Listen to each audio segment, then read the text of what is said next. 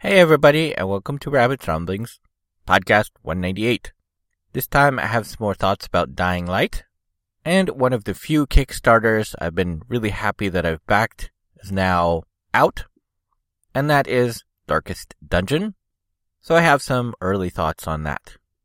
Hopefully you'll enjoy the show.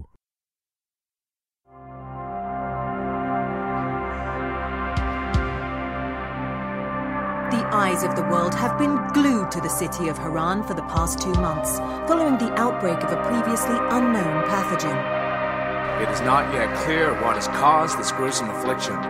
The local government's Ministry of Defense erected a quarantine rule shortly after the outbreak. The global relief effort's steady stream of supply drops has sustained what few survivors remain in the city. So I would guess I am probably about 16 hours into playing Dying Light at the time of this recording. Combat is super awesome. Very quickly after you get through the tutorial, things start to ramp up. You meet a few new zombie types and are put into quests working for a rival human group, and you start to face off against human targets more often as you start roaming around the city more, as well as zombies which have either different tactics or smarter AI. There are tons of side quests, and I find myself going to them pretty easily once I discovered how to zoom into the map and sort of set waypoints to where I want to go for the quests that don't have waypoints. Though quests in Dying Light can take quite a bit longer if you're not careful, because there are a lot of side events that happen. You'll sort of wander off the side, or you'll decide an area looks particularly good for looting, and so you'll stop what you're doing and you'll just kind of look around and loot stuff and start fighting off zombies. So quests can seem to take quite a bit longer if you don't be very careful about how much sort of side stuff I guess you do along the way. Although for me, that is a great part of the fun. It's not just about run to the quest, do the quest, and then run and, ignore everything else that's going on. Because a great part of the game is all of that extra stuff that is going on. Skills, sadly, seem a lot more limited and restricted than I originally thought. Each tree is sort of locking each perk behind sort of a requirement in terms of levels. So while you do get a unlock point each time you level it up, you really don't get a whole lot of choice in terms of what you can get. Usually you're talking about 2, maybe 3 unlocked new skills. And that doesn't happen every level. Some levels it seems like it takes a few level ups before something new unlocks. So it almost seems like a 50-50 chance when you level up, you'll pick skill A or B. So I think until people probably hit about level 10 or so, they're probably going to be a lot more similar than dissimilar. And of course, there are always the perks that seem sort of required in each tree. As example, there's a light fall or safe fall ability in agility. One sort of reduces the amount of damage you take as you drop, and then the other one allows you to do this sort of roll move when you land, so you take basically no damage from any height. So those seem like pretty much required skills in agility. And of course, anybody familiar with the Dead Island games know the stomp move. That seems pretty much like a skill everybody's going to take in the power tree, as well as a few other skills. There's the throw skill in power, which I was never really a fan of, and there are specifically thrown weapons that you don't need any skill for. So if I'm going to throw something, I'll just use those. But I'm sure people who were very into throwing regular melee weapons will unlock the throwing skill, and so that's another required sort of choice in the power tree. Night play is super cool. It sort of changes the regular game into sort of more of a puzzle game. While you can still fight and survive against the lower level zombies, there are quite a number of sort of higher level zombies, as well as the special hunter type, which only comes out at night. And they are really incredibly difficult to kill. I think I've only just now killed them at power level 12. So I've unlocked quite a bit. I've gotten like 3 different health ups, I believe. Maybe it's only 2, I forget. But it's going to take you quite a while before you can actually kill them. So those first half dozen nights or so that you're in the game, you're going to be really vulnerable. So it becomes very much a stealth and avoidance game. If you get into a fight with a zombie group, you're pretty much just going to want to hit a couple and then run away from them, because they're going to hoard up really quickly. And once they hoard up, then the hunter types will sort of work their way towards you and spot you, and once they do, they run really, really, really fast. They run almost faster than you. So when you're running and you run out of stamina, they'll catch up and you're pretty much toast. So night is really cool, and then it becomes more of this stealth game where you're going to want to very carefully move from one spot to the other. If there is a group of regular zombies, you're going to probably just want to hit a couple of them and then keep running through and not even loot them. The cool thing, though, is that all of the points you gain in agility and power during the night are doubled. So there's this huge bonus and incentive to stay alive and keep fighting. And there's even an additional bonus if you can survive the night and not actually die at all. You get this huge bonus on top of the other stuff you gain. If I didn't mention it before, there is a mechanic in Dying Light where if you die, you lose a bunch of experience. You can't de-level the levels that you have. So say you're level 10 and you've got 30% experience.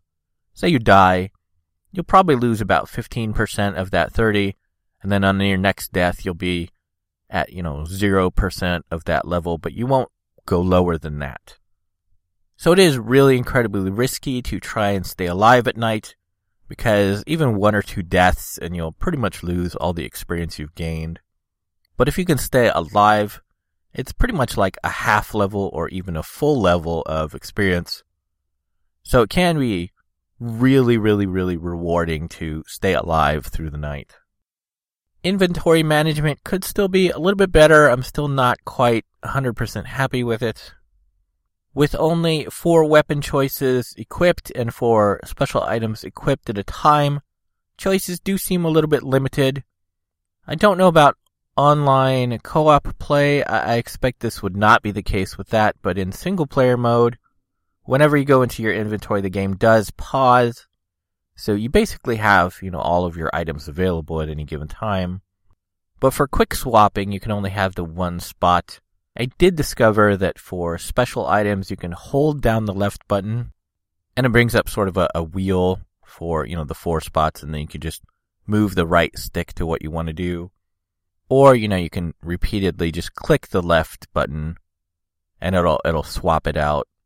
But it seems like, especially for weapons, if I have one specific weapon I want to switch to, holding down that right button on the D-pad and then switching to the weapon I want really quickly and then switching back is a much better option. And commonly, I'll do it for the special items as well, because I'll typically only use the firecrackers and then Molotov. It's one of my favorite combos is throw out little firecrackers, get a bunch of them all together, and then just be like, Molotov, lol, 10 of you just died at once. Item modification seems a little bit limited, and then it seems like once you modify an item, it stays with that modification. You can't replace it or you can't change it. And it seems like it can have one elemental type of boost, and that's not like taken up by a slot on the item. All of them seem to only have one elemental potential boost. And then most items will have 3 enhancement slots. I forget what they're called in the game. I think they might be called upgrades. But like I said, it seems like once you put an upgrade in, it's stuck there permanently and you can't change it or swap it out. So I find myself sort of hoarding all of the upgrades I get. And if I find a weapon that I really, really like, I'll probably slot in probably about 2 upgrades, I would say, on average. They can have, from what I've seen, anywhere from 1 to 4 upgrade slots, depending on their sort of rarity level. So it seems like only really worth it to slot stuff into sort of those top 2 tiers, because the lower level stuff is just going to be not really worth it. The mods are pretty cool. They will upgrade damage, handling, or durability. So, of course, durability is like the most important early on, because like I said, you have a limited number of repairs. There are a few perks in, I think it is the Survivor tree. I'm not sure. It could be agility.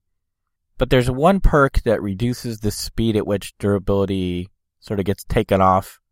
And there's another perk, which is sort of a repair perk, where when you repair the weapon, there's a chance that it won't actually use up one of the repair charges.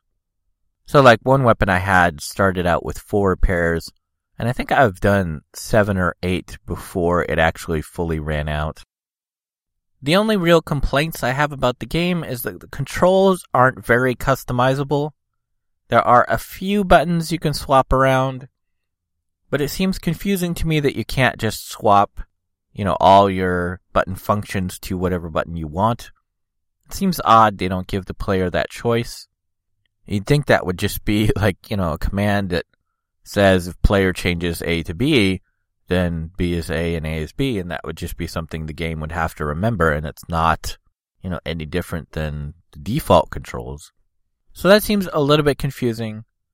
Because, I play Destiny quite a bit, and so the jump button and the melee buttons are different on both games. And so it's kind of confusing having that difference. I would rather just set Dying Light controls to be the same as Destiny, so they're the same. But it doesn't let you do that. There's options that might change 1 or 2 of the buttons to be different, but not the buttons that are, the most important for me. My only other complaint is I just recently started seeing guns. And guns seem really poor in terms of control and design compared to melee weapons. While pointing the gun without aiming down the sights is, what you'd expect. Aiming down the sights is done by pushing the R3, which is pushed down on the right control stick, which seems really, really counterintuitive. Every other shooter I've played, it's always been sort of the left trigger button, and you sort of hold that to aim the sights.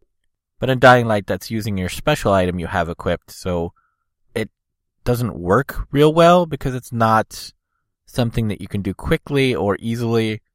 It seems actually quite clumsy to do that and push down on the thumbstick in the middle of combat, since that's the controller stick that you're moving your aim with.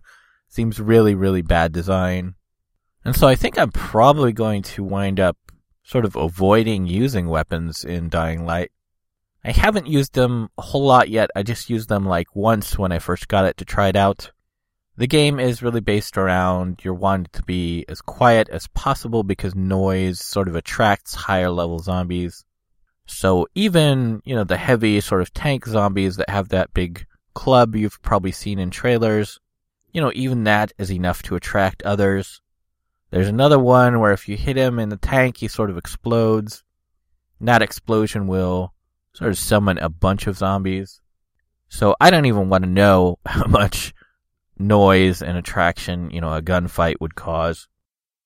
I think really the only thing Dying Light is missing is some sort of choice in dialogue. Techland has gone with the older design of a single line of voice acting. With one character, you don't have a choice of even male or female, it's just male.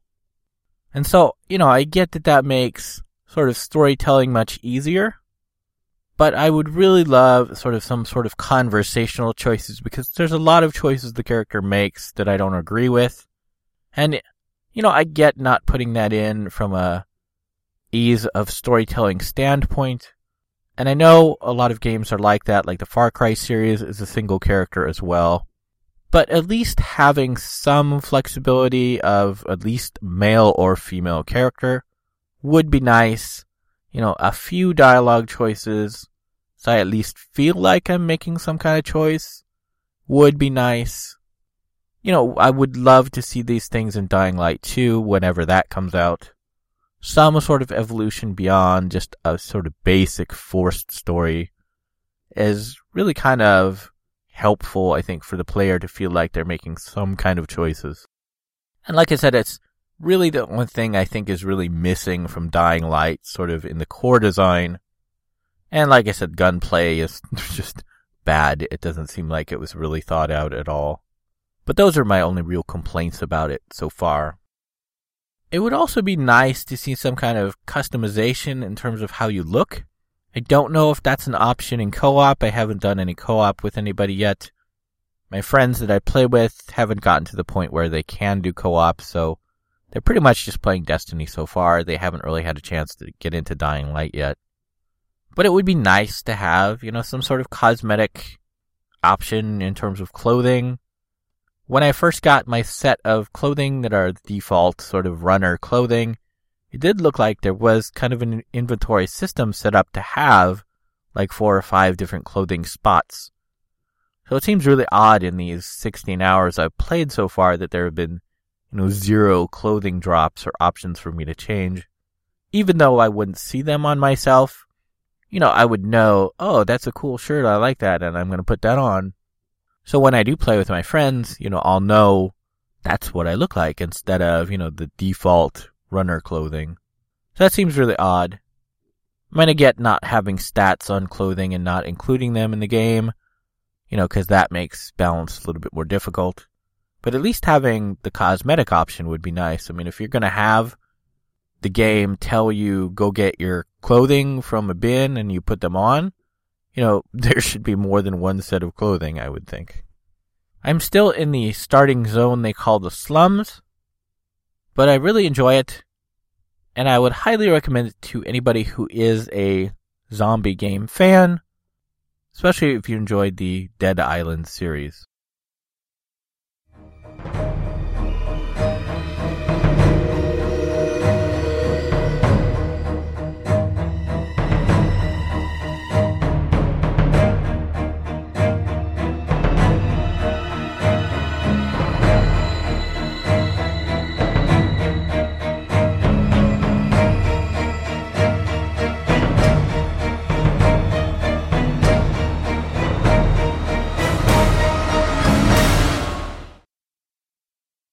I have just a few thoughts for Darkest Dungeon because it's really difficult to sort of describe. I don't even really know how to begin to describe it. The only way I can sort of think to start to describe it is you have sort of control over a roster of heroes, and then you will send up to 4 into sort of a dungeon area, and I would recommend you not take less than 4. And then these dungeon areas are randomly generated, and they can be short to longer dungeons. I'm still in the starting section of it, so they're all fairly short. But it shows sort of an artistic, I guess you could call it a graphic novel, sort of 2.5D style of sort of the side view of your characters. And then you'll move through the sections of the dungeon, which are randomly generated each time. And then you'll encounter some bad guys. And bad guys will have up to 4 bad guys. Some bad guys are large and they'll take up a couple of spots. But then combat is turn-based, based on sort of a round structure. Each person has a turn.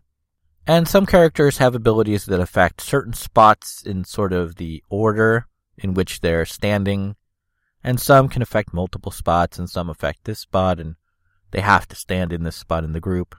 But the big thing is you aren't just managing hit points of your characters and, being able to damage the bad guys. But as your characters take damage, they'll gain stress. And if they stress out to a certain point, they'll sort of be challenged. And usually it will go badly and they'll get sort of a negative trait. But sometimes it can go actually good and they'll sort of have a positive trait that comes out of that challenge. And all of these little traits that they gain and traits that they might start the game with will make the characters all very different. In addition to, just because they're a certain class doesn't mean they'll have, the exact same skills as somebody else of that class. So it adds on this whole new other layer. Like, one of the traits is that one of the characters could become a kleptomaniac. And so whenever you get a new batch of treasure, instead of it all going into sort of the group inventory and going back to sort of your keep where you upgrade all of your areas, some of those treasures might disappear forever because the character's going to keep them for themselves. Or I saw once one of the traits was, I think it was called Stress Eater, and whenever the character was at higher than 50% of the maximum stress, they would eat twice as much food as normal.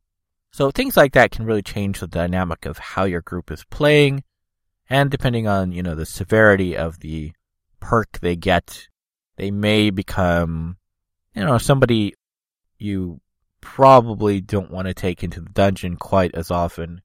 You might want to spend more time in the various things in town to sort of recover their ails, I guess you could call them. As I said, it's sort of a 2D graphic novel art style, which is really amazing. It looks really good, and it's very, very different than anything else I've played. The music is very cool and atmospheric. I believe I backed it at a level where I have the soundtrack, but the soundtrack isn't out yet, so I haven't been able to just, go through and listen to the music. There is sort of a lord of the manor that has a voiceover, and he's sort of the character you're supposed to be playing, as the controlling person of all of this stuff. And it's very cool to hear him talking about how the characters are dealing with things, how the adventure is going overall. And while some of the stuff he says does get repeated at times, it's never repeated so often it's annoying. It's just like, oh, I've heard that before. But it's always very cool and interesting, and does add sort of a nice, sort of narration overtone to enhance the story of what's going on. And I do think it kind of helps feel like, this is actually a story being told by somebody of these adventurers, which sort of helps you feel sort of detached from them, because if they do die, there is permadeath and they're gone forever. But it also helps you feel sort of unattached to them and sort of more focused on your total roster of heroes overall. Like I said, it's very difficult to describe. I would recommend you click the link in the show notes and go check it out, and maybe check some videos on YouTube about, people that have previewed it or reviewed it. And if it looks like something you might even be somewhat interested in, I would highly recommend it because it is very deep and very interesting. Like I said, it's quite different than pretty much all the other games I've played so far, which is saying something because, I'm as old as dirt and have been playing forever. So I would highly recommend it if it looks even remotely interesting to you.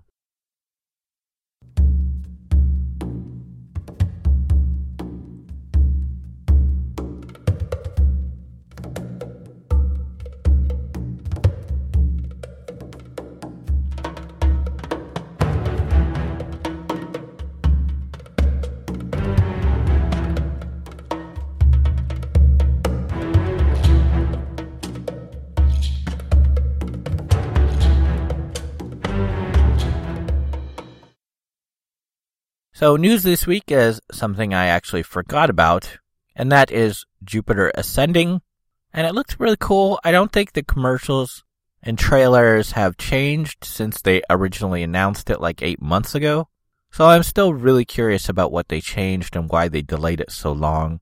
But that is due out in about a week on February 6th, so I won't be able to afford to go see it. But if I remember, I'll try and peek at some reviews and let people know what the reviews say. And hopefully it'll be as cool as it originally looked. It looked pretty cool.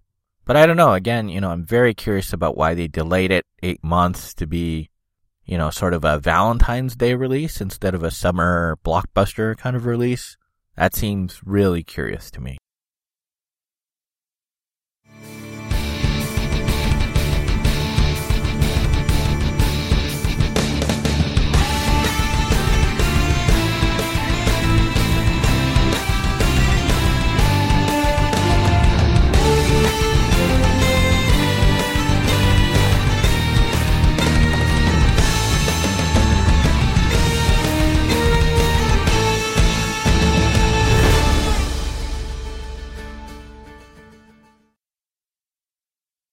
So I guess that's it for this week's Rabbit's Rumblings. No donations, though a friend did send me a little bit of money for some stuff I did for her podcast. So that was very cool and helpful. No Patreons as far as I know. I did finally get a chance to do my taxes, and the good news is that's quite a bit more than I was expecting it to be. The bad news is that I don't know when that's going to come, and, I don't have a whole lot of money left. And even though it is quite a bit more than I was expecting, that's only going to make the difference of a couple weeks longer of how much food I have. So I'm still super concerned about that. I haven't heard back from the food stamp people. I did also finally do that. They said, we'll look at your file and review it and possibly call you, and then I haven't heard anything since that initial email. So I don't know what's going on with that. I will let people know when I hear something. I don't know. There's no way to check it or anything. It's just you submit it and then wait. So hopefully news on that will come soon, but being a government program kind of thing, could be a couple weeks before I hear anything on that. But that's it for this Rabbit's Ramblings, and hopefully I'll see everybody next time. Okay, thanks, bye.